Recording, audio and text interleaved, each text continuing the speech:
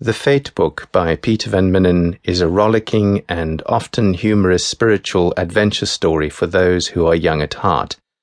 Allow me to introduce our two main characters, the intrepid and eccentric explorer-archaeologists, Professors Clarence Stinky Kalakaloose and Professor Wodgy, who will now take you with them on a nail-biting journey through a number of ancient sacred sites around the world, using the mysterious Fate Book to guide them.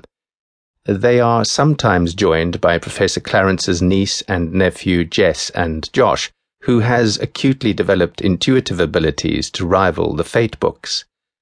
Other characters you will be meeting are the fierce but gentle Cortaletzel, the Mayan man of the jungle, who comes from his heart and finds he has a soft spot for Mara, the quiet librarian mother of Josh and Jess.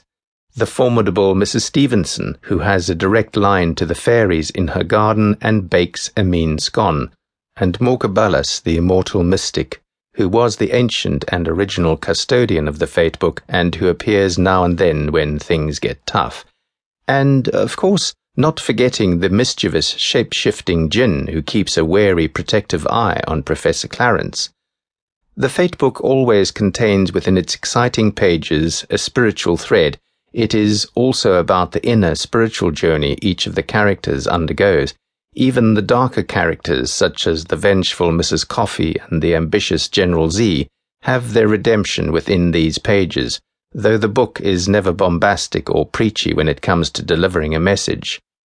The Fate Book will take you on a cliff-hanging roller coaster ride from Machu Picchu to the jungles of Guatemala, from the Great Pyramid of Egypt to the sacred Mount Kailash in the Himalayas, and on to the Emperor's tomb in China, and you will just not know what comes next.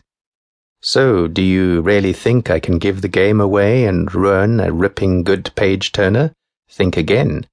Join us as we take you from Egypt to Peru, then on to Guatemala and the Himalayas, and finally to the Emperor's tomb in China, where the professors face one of the most perilous challenges ever.